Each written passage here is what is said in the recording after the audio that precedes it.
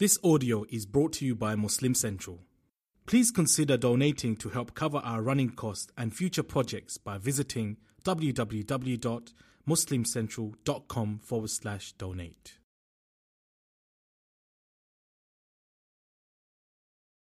When you want to really vent, when you get so upset and you just calm down, Allahumma salli ala nabiyyina Muhammadin wa ala ali nabiyyina Muhammadin wa barik wa sallim. Astaghfirullah, astaghfirullah, astaghfirullah. What did I just do? I calmed down. The sunnah is to drink a bit of water. A'udhu billahi minash shaitanir rajim. If you are standing, sit down. If you are sitting, perhaps lie down a bit. Subhanallah. So Allah says, my paradise is prepared for those who can suppress their anger. Control your temper, you have paradise. Why? Because I will control my temper when it comes to you. That's what it is. You wanted to, you could.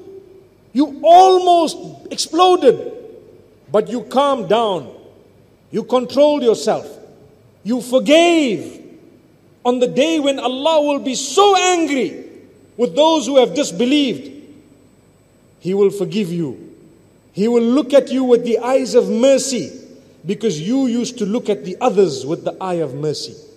Because when you could vent your frustrations and your anger, you didn't. You actually held back. Subhanallah.